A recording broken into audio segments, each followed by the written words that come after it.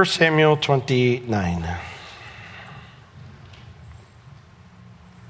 The theme of 1 Samuel is lessons from the heart, and we've been looking at lots of different hearts that are in right places, hearts that are in bad places, and tonight we're going to see a heart that kind of comes to the end of its road. Hitting rock bottom is a phrase used in many scenarios, or he's hit rock bottom. But in any scenario that you can use that phrase, it always describes a situation where you've hit the lowest you can go. And that's where we find Saul at the end of chapter 28. He literally is on the ground, laid out, cannot go any lower, cannot get any worse. But those around Saul at the end of the chapter convinced him to get back up and to just go on with his life as if it was no big deal. Well, today we're going to see David end up in the same exact spot as Saul. But when David's heart hits rock bottom, his response will be the exact opposite of Saul's. So, chapter 29, we begin in verse 1. Now the Philistines gathered together all their armies to Aphek, and the Israelites pitched by a fountain which is in Jezreel. And the lords of the Philistines passed on by hundreds and by thousands, but David and his men passed on in the rearward with Achish. And then said the princes of the Philistines, "What do these Hebrews here?" And Achish said unto the princes of the Philistines, "Is not this David, the servant of Saul, the king of Israel, which has been with me these days or these years? And I have found no fault in him since he fell unto me unto this day." And the princes of the Philistines were wroth with him. And the princes of the Philistines said unto him, "Make this fellow return, that he may go again to his place which you have appointed him, and let him not go down with us to battle, lest in the battle he be an adversary to us. For wherewith shall he reconcile himself unto his master, should it not be with the heads of these men? Is not this David of whom they sang to one to another in dances, saying, Saul slew his thousands, and David his 10,000s? You know, it's amazing how much damage one song can do. David just keeps this song. It's like, I hate this song, you know. Gets him in trouble all the time with everybody. We start here in verse 1, and we see that the Philistine military is assembling to march into Israel. They gathered their armies together to Aphek. So the scene here in verse 1 shifts from Saul's perspective, where we ended chapter 28, back to David's perspective. And we're going to actually go back in time a little bit to what happened just before the events of chapter 28. And so they're here gathering their armies in Aphek. Aphek is nowhere near where they end up. Aphek is a city in the Sharon Plain, northeast of Joppa. The word Aphek means fortress, so quite a few cities in Israel are named Aphek because of their strong walls. The Philistines captured this particular Aphek when they took the Ark of the Covenant 40 years prior to this. And it became their usual rallying point when they were going to invade Israel. And so they're gathering here, and the Israelites, of course, we know Saul is moving up the middle of Israel to meet them in Jezreel, to fight there. The fountain there just refers to the springs that are at the base of Mount Gilboa. Remember where God sent Gideon to figure out which part of his men needed to go home because they would drink the water a certain way. And so it's the same exact spot where Saul's going to gather his army. Well, verse 2 mentions that the lords of the Philistines, they passed on. In other words, they crossed over into Israeli territory, heading for that hill just north of the Israeli camp in the Jezreel Valley. And the lords of the Philistines, they passed on by hundreds and by thousands. So all their troops are moving into Israel now. But David and his men passed on, so they cross into Israeli land as well. But they're in the rear reward with Achish. They're in the last part of the army that's coming up. So David, after a year and a half in Philistia, is now back in Israeli land, but this time as an invader. And being the last group of mercenaries in the army, that kept David and his men from being noticed at first by the Philistine lords. But that doesn't last forever. Look at verse 3. Then said the princes of the Philistines, "What do these Hebrews here? Why do we have Hebrew? We're going to fight Hebrews. Why do we have Hebrew mercenaries?" And so Achish said unto the princes of the Philistines, Isn't this David, the servant of Saul, the king of Israel, which has been with me these days or these years? I mean, surely you've heard that he's working for me now, right? He's been with me. The phrase there, for these days or these years, it's a Hebrew idiom that means he's been with me for a year or two. It's been 16 months to be exact. And he tells me, he says, listen, you surely have heard that David's working for me now, and I have found no fault in him since he fell. The word fell means deserted. Since he deserted his home and came unto me unto this day. From the moment he deserted Israel and he started working for me, he's been a solid man. I can trust him with everything. Achish's point is that there was plenty of time to prove that David is loyal to him and not to Saul anymore. So what's the concern? Now, this is a bit of an awkward situation, of course, because David, even though we'll see shortly, he is indeed Achish's servant. But he's been covering up his lie about where the plunder he delivers to Achish, where it comes from. And he's been covering it up with genocide, with wiping out entire people groups that he pillages. So Achish should not be trusting David as much as he does here, because there are faults. He's just too blinded by the pride of having won David over to see them. And that pride has also blinded him into thinking that the other Philistine leaders will be okay with Hebrew mercenaries when they find out, well, David's in charge. Why do we have Hebrew mercenaries with us? Well, this will make all the sense when I explain it to you. David's leading them. If he thought that was going to be something that cheered them up or meant, oh, that makes perfect sense, he has the exact opposite response, because it says in verse 4 that the princes of the Philistines were wroth with him. The phrase there means on the verge of coming to blows. What? Are you insane? David's here? Are you crazy? You have compromised years of planning. This massive invasion has been in the works, and now you've wrecked it all. Now, there is a semicolon there, which means there's a pause. I don't know what happens in the pause, but we know it doesn't come to blows. Something happens during the pause, some conversation or something that allows them to conclude the issue in a more civil manner. And so princes of the Philistines say unto King Achish, make this fellow return, and he may go again to his place where we've appointed him, back to Ziklag, all the way down in the south. And do not let him go down to the battle with us, lest he be an adversary in the battle to us. For wherewith should he reconcile himself unto his master? What's the best way that he could get in his master's good graces again? Isn't it with all of our heads, all the guys you're looking at right here? He's got easy access as your bodyguard, Achish, to the 5 most powerful people in Philistia.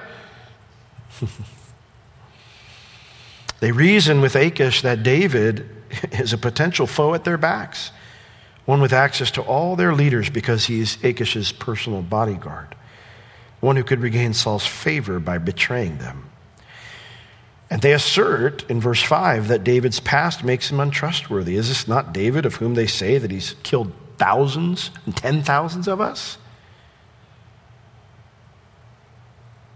Now, Achish strongly disagrees with their assessment, but he relents because the entire campaign is on hold unless he sends David all the way back to Ziklag. So verse 6, he comes to David and he gives him the bad news. Then Achish called David, verse 6, and said unto him, surely, as the Lord lives, you have been upright, and your going out and your coming in with me in the host is good in my sight.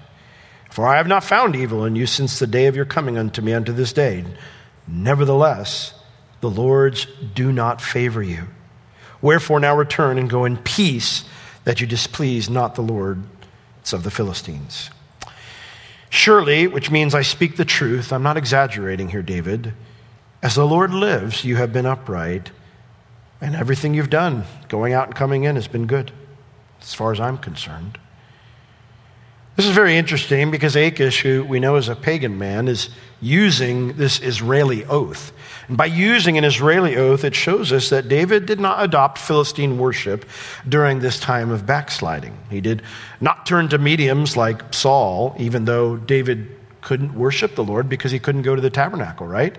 He didn't go into Israel, so he had no means biblically to worship the Lord.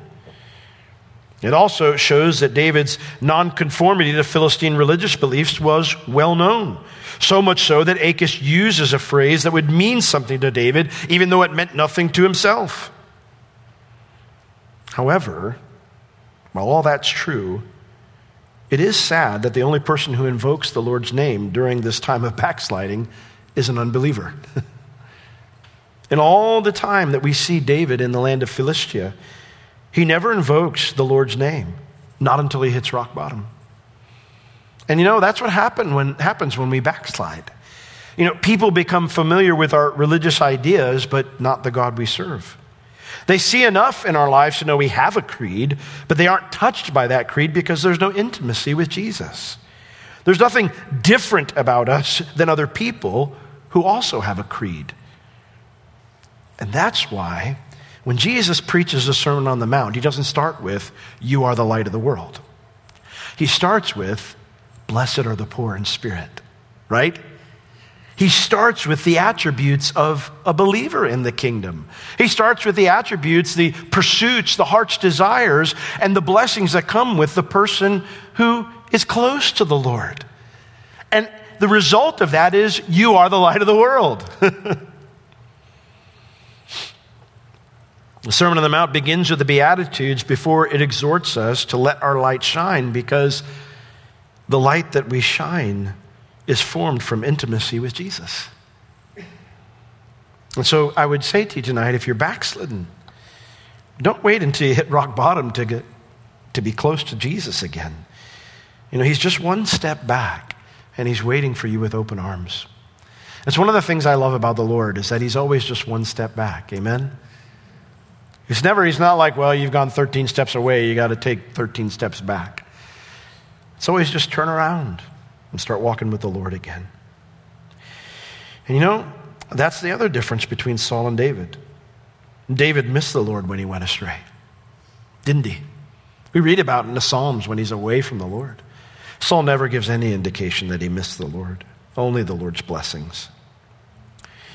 Well, David and Achish informs David that even though he believes that David's been a good guy and he trusts him, he has to leave because the others don't trust him. The others don't have favor upon him.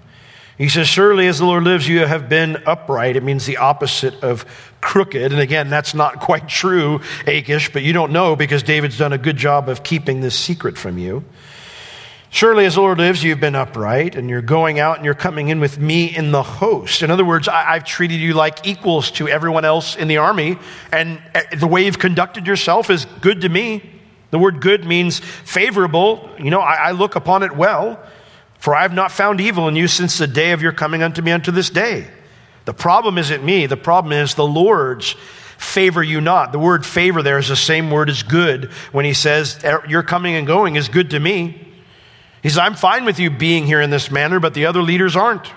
Wherefore, because of their concerns, not mine, you need to go back. Now return and go in peace. Do not create a stink when you leave, so that you do not displease the lords of the Philistines. The word there, displease, means to do evil. Don't raise a stink about this and prove their point, and then things do come to blows. And for David, this is just one more injustice. Even though he hasn't been completely honest with Achish, it's just one more injustice. He sees it as. Verse 8. "And David said unto Achish, But what have I done? And what have you found in your servant so long as I have been with you unto this day, that I may not go fight against the enemies of my lord the king?" These are such similar words to the ones that David speaks to Saul. When Saul's out chasing, he goes, "What have I done wrong? What have I done wrong?" It's almost like David, this broken record of just injustice over and over and over again. He's like, "Oh, what is it this time?" Remember when he comes up to, Dad sends him to bring some pizza to the boys when they're up there waiting to fight Goliath? And that's how it works in VeggieTales, right? It's pizza. Biblically accurate, so kosher pizza. And so he goes up and he brings the food to the brothers, and then the oldest one comes out and he goes, "I know why you're here. You're not out here to bring food. You're here because you want to see the battle and you're curious." And what's David's response? "What have I done wrong now?" It's like his whole life has been this life of injustice after injustice after injustice after injustice, and he's fled all of that, and here it comes yet again. "What have I done? What have you found in your servant so long as I have been with you unto this day?" Now, in the past, every time David has said those things, there was nothing he could have been accused of. But this time, if someone looked hard enough, what have you found? I don't know. You've wiped out entire people groups to cover up your lie about where you're getting your plunder from? Maybe. Maybe it's not other people who are being unjust towards you, David. Maybe the Lord's trying to get your attention. Isn't it sad how a person gets so offended when someone says they don't trust them, but they're not even being completely honest? There's something warped in us when we lie that says, but you should trust me because I don't lie about everything. I'm generally trustworthy, sorta, kinda. Oh, we want people to take us at our word so badly, even if there's no reason for them to.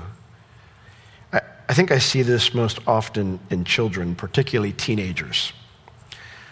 They'll meet with them. My parents don't trust me. And what I want to say is correct, because you've given them no reason to. Well, I only stole the credit card once.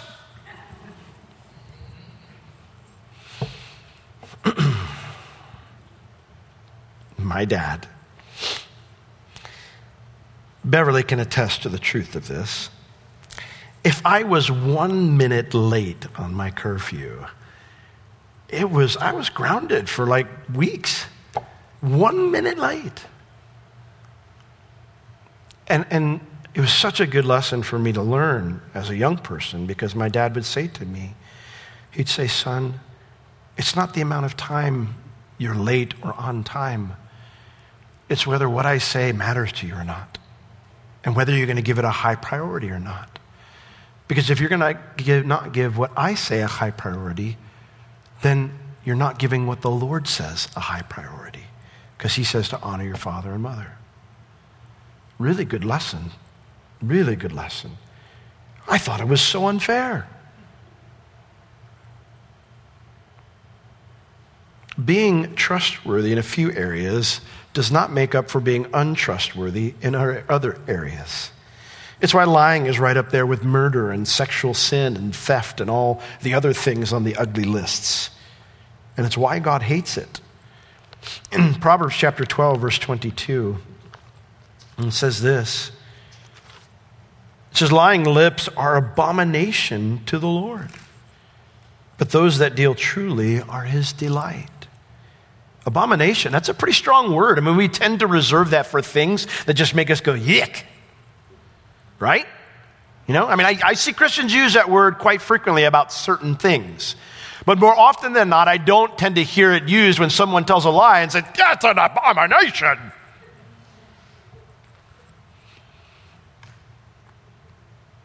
You did too get to pee all over the toilet.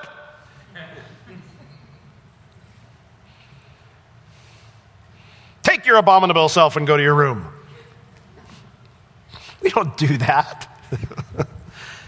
But the Lord, he does see it that way. You see, dishonesty, even when undiscovered, still destroys trust. Because when you're lying, you put up walls to protect the lie. Meaning then that the other person is kept at a distance from you. Dishonesty, when discovered, destroys whatever trust existed. And it makes you start from square one. No, it makes you start behind square one, because it makes it difficult to even find a new starting place of trust. In Proverbs 28:15, it has a very vivid picture of lying. It says in Proverbs 25:18 that a man that bears false witness against his neighbor is an axe and a sword and a sharp arrow. I don't think the Solomon is going, man, a guy who lies is as sharp as a tack. No, he's saying you're destructive. You hurt people. In 1 Peter chapter 3, verses 10 and 11, addressing this same topic, it says, 1 Peter 3:10, For he that will love life and see good days, let him refrain his tongue from evil and his lips that they speak no guile. King James says it means deceit. In other words, let them speak nothing deceitful. Let him eschew. I love that's a good King James word because it means to just absolutely like reject. It means, to turn your back on. Let him eschew evil, turn your back on it and do good. Let him seek peace and ensue it. Lying has a negative effect whether you're caught or not. And David is experiencing this now, even though he truly believes he deserves the Philistines' trust. And yet, as we look at all that, we miss something even deeper at work here, something just as sinister as lying. Because by David's statement that he says, why can I not go and fight against the enemies of my Lord the king? He's talking about his own people there. Why can't I go fight my own people for you? 16 months of serving Achish has whittled away at David to the point that he's ready now to fight against his own people. When he uses this phrase, my Lord the king, you realize that's the same exact phrase he used to describe his loyalty to Saul. Why is my Lord the king come out to seek me? David is offended, not because he knows he's been sterling in his character, but because he's truly ready to prove his loyalty to Achish on the battlefield against his own people. And thus in this, David isn't just lying to Achish, David's lying to himself. Because we see the dishonesty with himself here so deep that he actually considers himself a Philistine subject and not an Israeli subject anymore. And perhaps this genuine commitment to the Philistine cause is why Achish has such a favorable view of David, even though David's holding things back. And so in verse 9, Achish answered and said to David, I know that you are good in my sight, as an angel of God. Notwithstanding, the princes of the Philistines have said, he shall not go up with us to the battle. Wherefore, now rise up early in the morning with your master's servants that are come with you, and as soon as you be up early in the morning and have light, depart. And so David and his men rose up early to depart in the morning to return unto the land of the Philistines. And the Philistines went up to Jezreel. Achish agrees that the decision is unjust. He says, listen, I know that you are good in my sight, like an angel of God. You're like a messenger from God, man. What's sad is that was true. David was God's envoy, but he's being a horrible ambassador right now. One that Achish sees as a blessing because of all the plunder that David brings in. But David can never share about his relationship with God with Achish because doing so would mean confessing his deceit. And thus, Achish's experience of Jehovah through David is surface level only. And yet, Achish's high view of David isn't enough to change other people's minds. And so he orders David to return to Ziklag. He said, David, you still got to go. Wherefore now, rise up early in the morning with your master's servants that are come with you, you and all your men, all the Hebrew mercenaries, and as soon as you be up early in the morning and have light, depart. I don't want you wasting any time. Your presence has created a problem, and I need to mitigate it immediately. I need you gone before the sun begins to, really get up in the morning. So David did. David and his men rose up early to depart in the morning to return into the land of the Philistines. The Philistines went up to Jezreel. Can you imagine how defeated David must feel right now?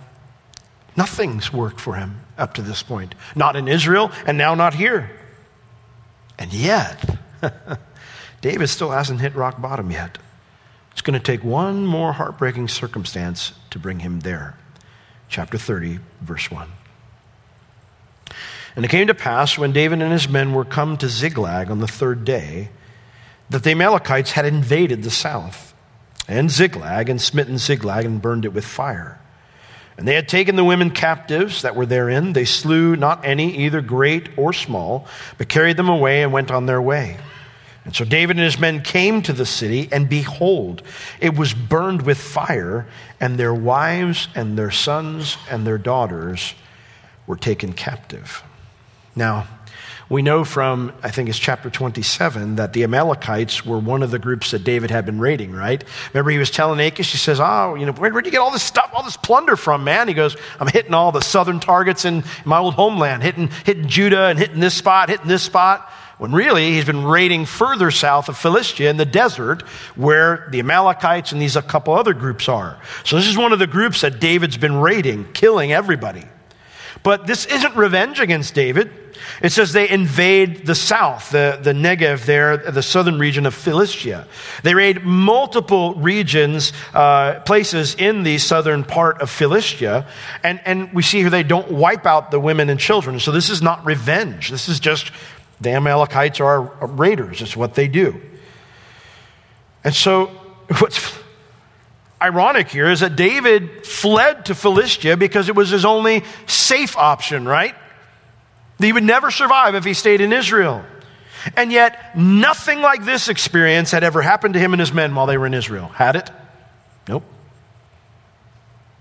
There is never more safety out of the will of God, no matter how things appear, no matter how bad things may seem.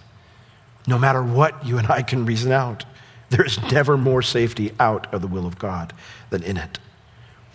Because everything they built in the last 16 months, all the comfort, all the sense of safety, all the sense that everything's better now, all that was built for these last 16 months out of the will of God is now destroyed.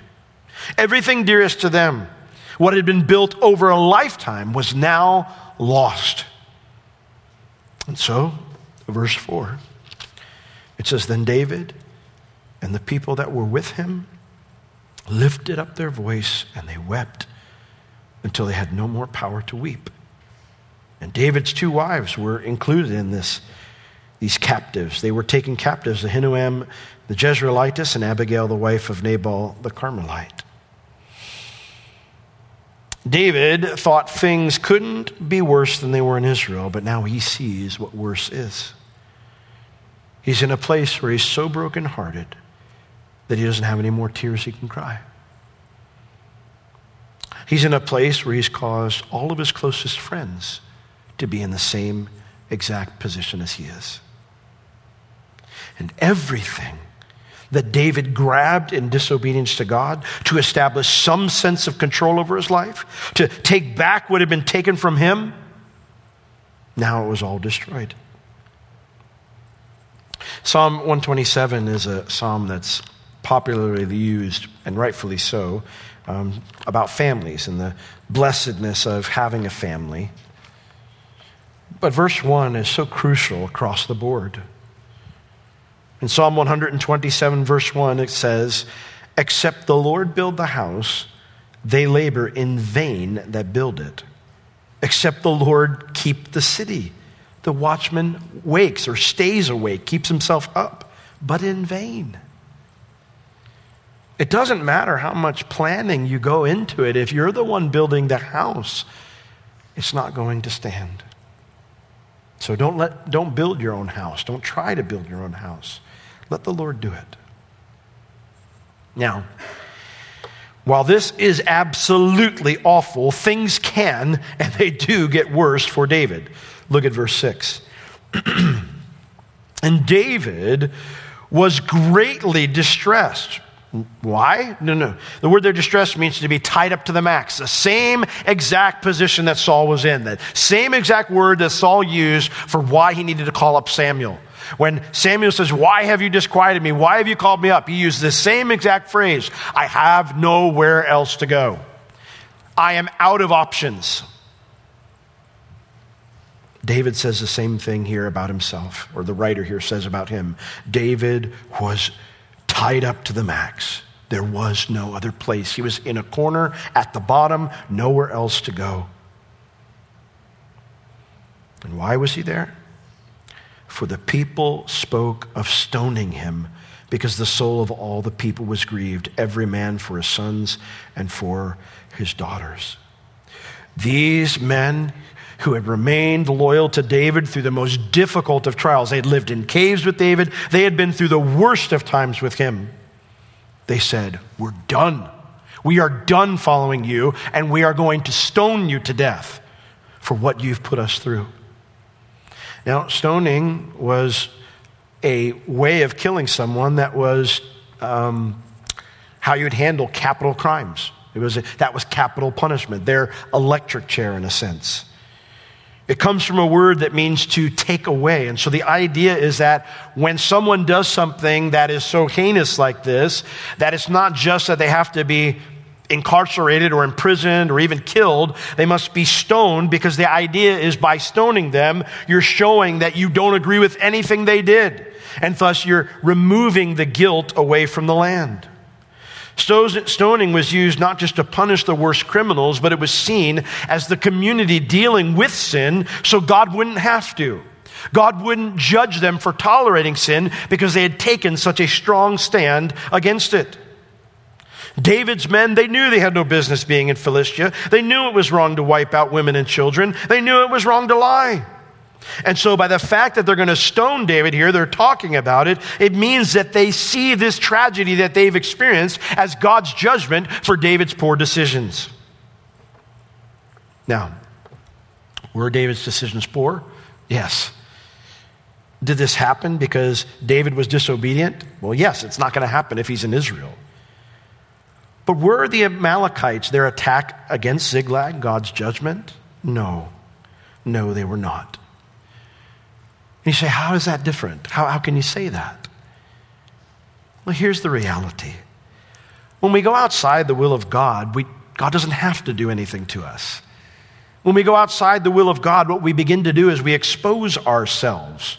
We are leaning on our own understanding, and the scripture tells us that when we lean on our own understanding, our paths won't be straight, right? That's why it says, trust in the Lord with all your heart and lean on your own understanding, and he'll make all your paths straight, right? He'll direct your paths. Well, David's on a place where the Lord's not directing his paths. And when we lean on our own understanding and the Lord's not directing our paths, we're going to take wrong turns into dangerous places. Places we would never be if we continued following the Lord.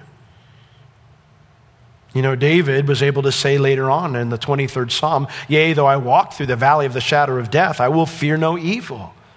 For you are with me. Your rod and your staff, they comfort me. The difference between this situation and the valley of the shadow of death is the shepherd's leading you through the valley of the shadow of death. And that makes it okay because he's with you in it. Here, David is on his own in a place he should have never been. And while David's men, because of the pain they're experiencing, they can't separate those two things out, David does understand that.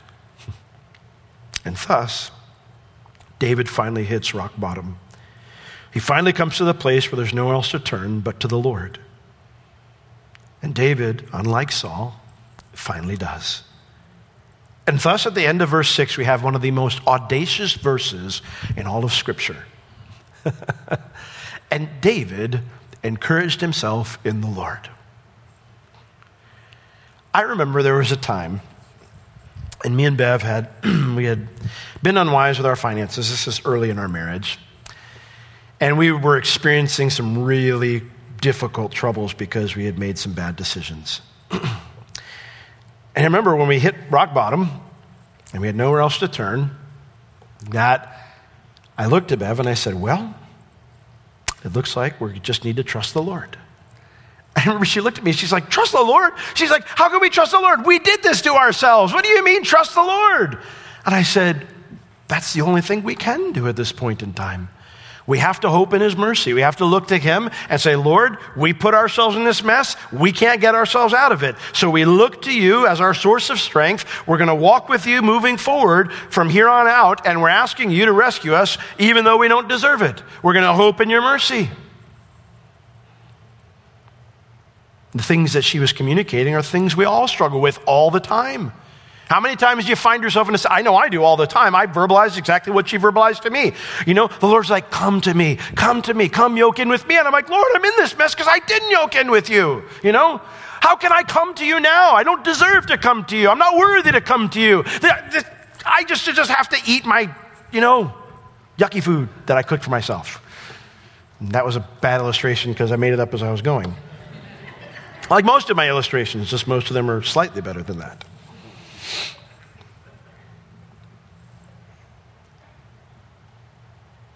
But that's the lie of the enemy.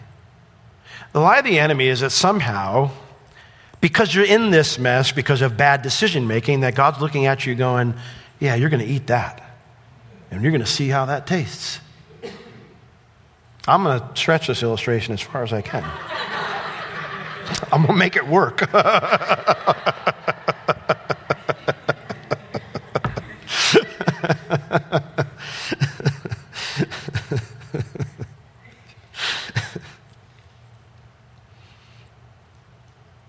But that is not how the Lord operates with us.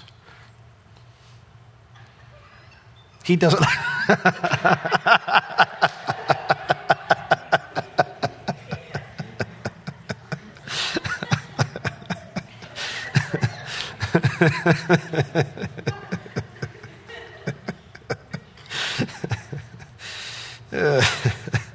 Well, I've offended one person. Anybody else don't like my food illustrations? Hit the door.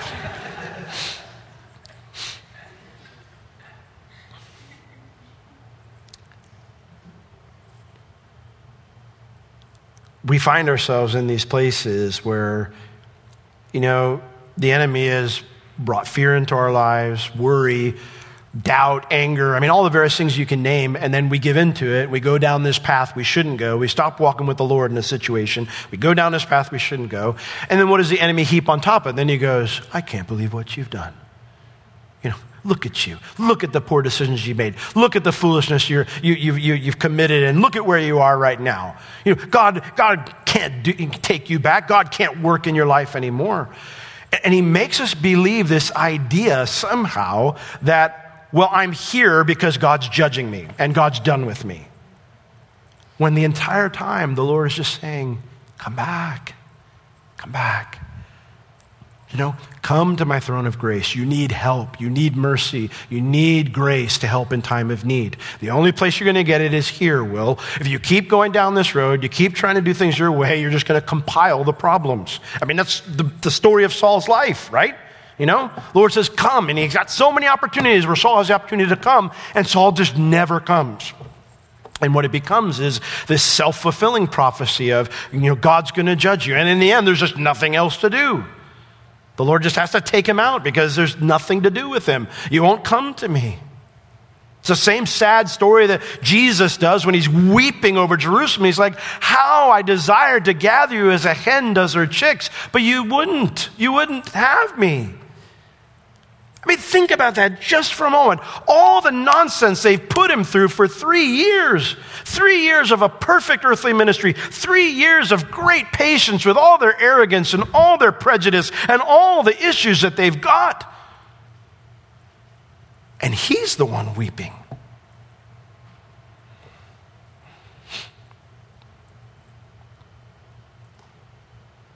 I love this verse.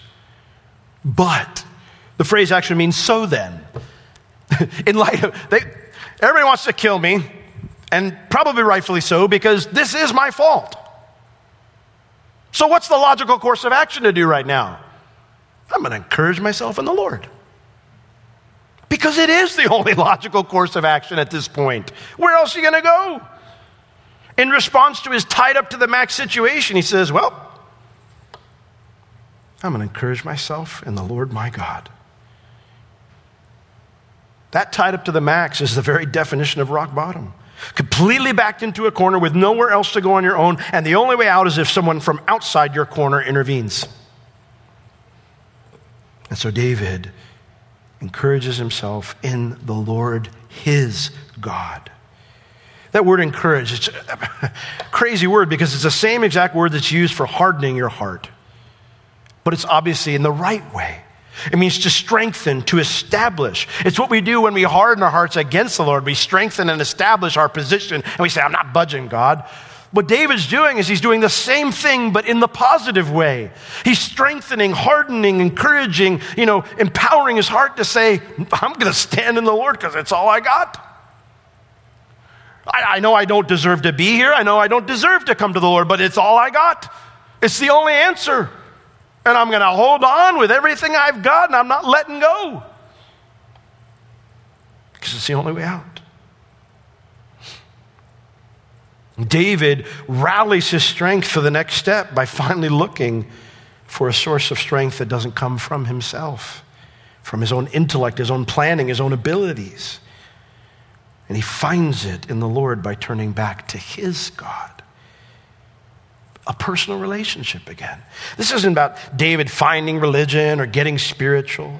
This is something internal. It's personal, it's relational, it's intimate. It's a change of heart. It's repentance. And it's the beginning of David's journey out of rock bottom. When we hit rock bottom, there are always reasons.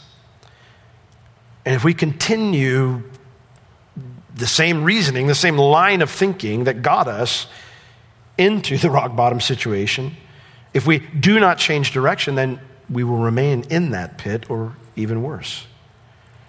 And so my encouragement to you tonight is don't be like Saul. Both Saul and David did ugly things, but only one of them turned to the Lord when they hit the bottom. I might be saying, well, you don't know what my bottom is. You don't know how ugly it is. It does not matter how ugly the past has been for you. 1 John chapter 1, verse 9 still stands true. If we confess our sins, he is faithful and just to forgive our sins and to cleanse us from all unrighteousness. Amen? It doesn't matter. There's no qualifier there. Well, if you only reach ugly level 6 and confess your sins, then he's faithful and just, If you go any further than that, you hit a level 7 ugliness, nope. 1 John 1:9 does not apply anymore. You need to find some other answer. And so if you're headed in the wrong direction tonight, repent. It's a beautiful word. It's what David does here. Repent. Encourage yourself from the Lord. God loves you, and he wants to help, even if you're at the ugliest rock bottom a person can be in. In Hebrews chapter 4, verses 15 and 16, I've already quoted portions of it a few times, but I'll leave you with this verse tonight. Hebrews 4, verses 15 and 16.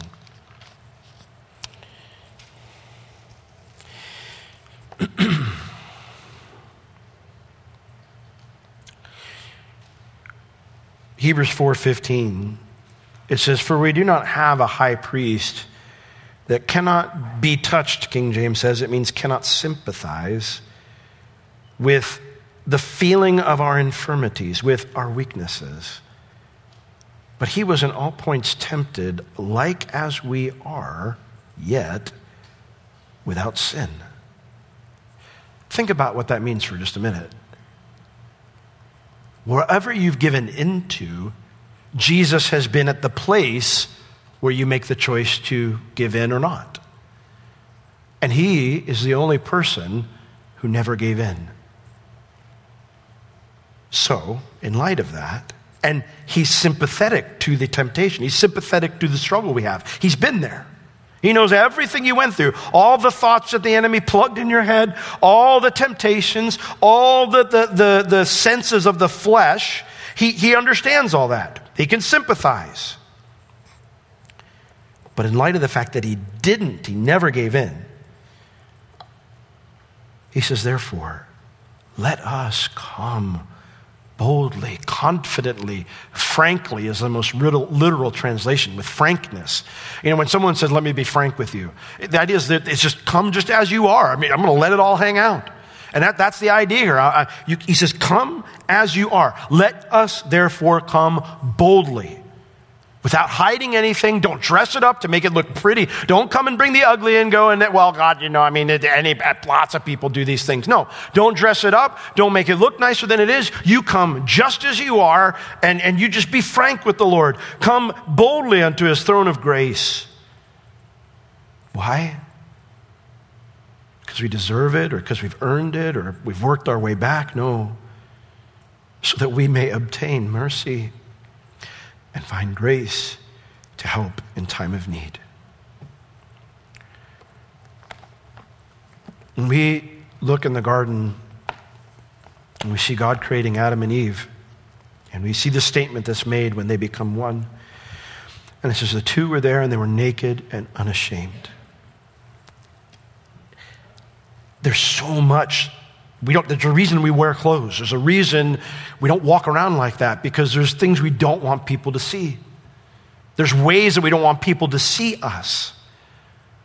And when we understand that marriage is ultimately to be a picture of Christ's love for his bride, for us, the concept is that he looks at us and everything in us just wants to lower our head and say, don't look at me like that. I don't want you to see me like this.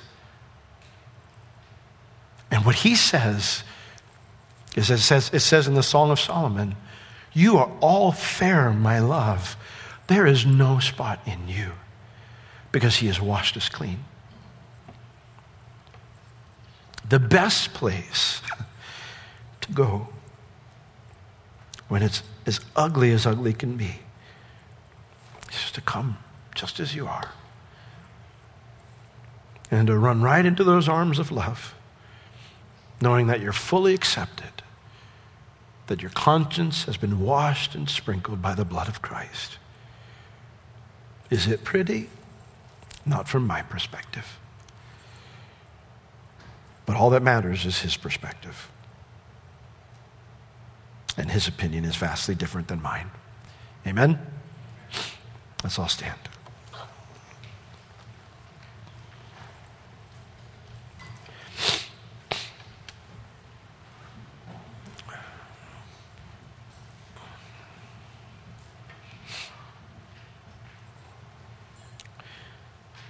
Lord, you are the glory and the lifter of our head.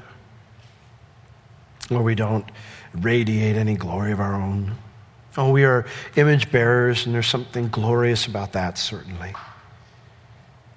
Lord, we don't have an innate righteousness, any innate thing to boast of.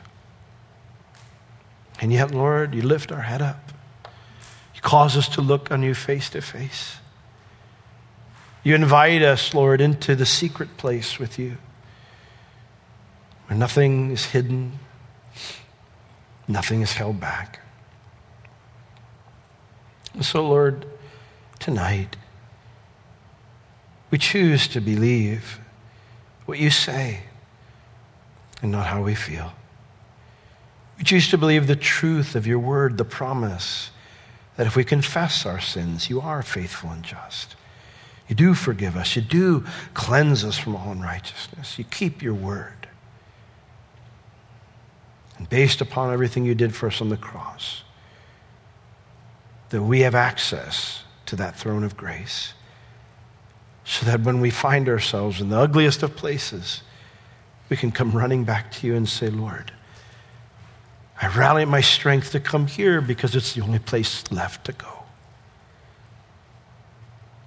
Lord, help us to choose that best place, even when we are in our worst place, just like David did. We pray in Jesus' name, amen.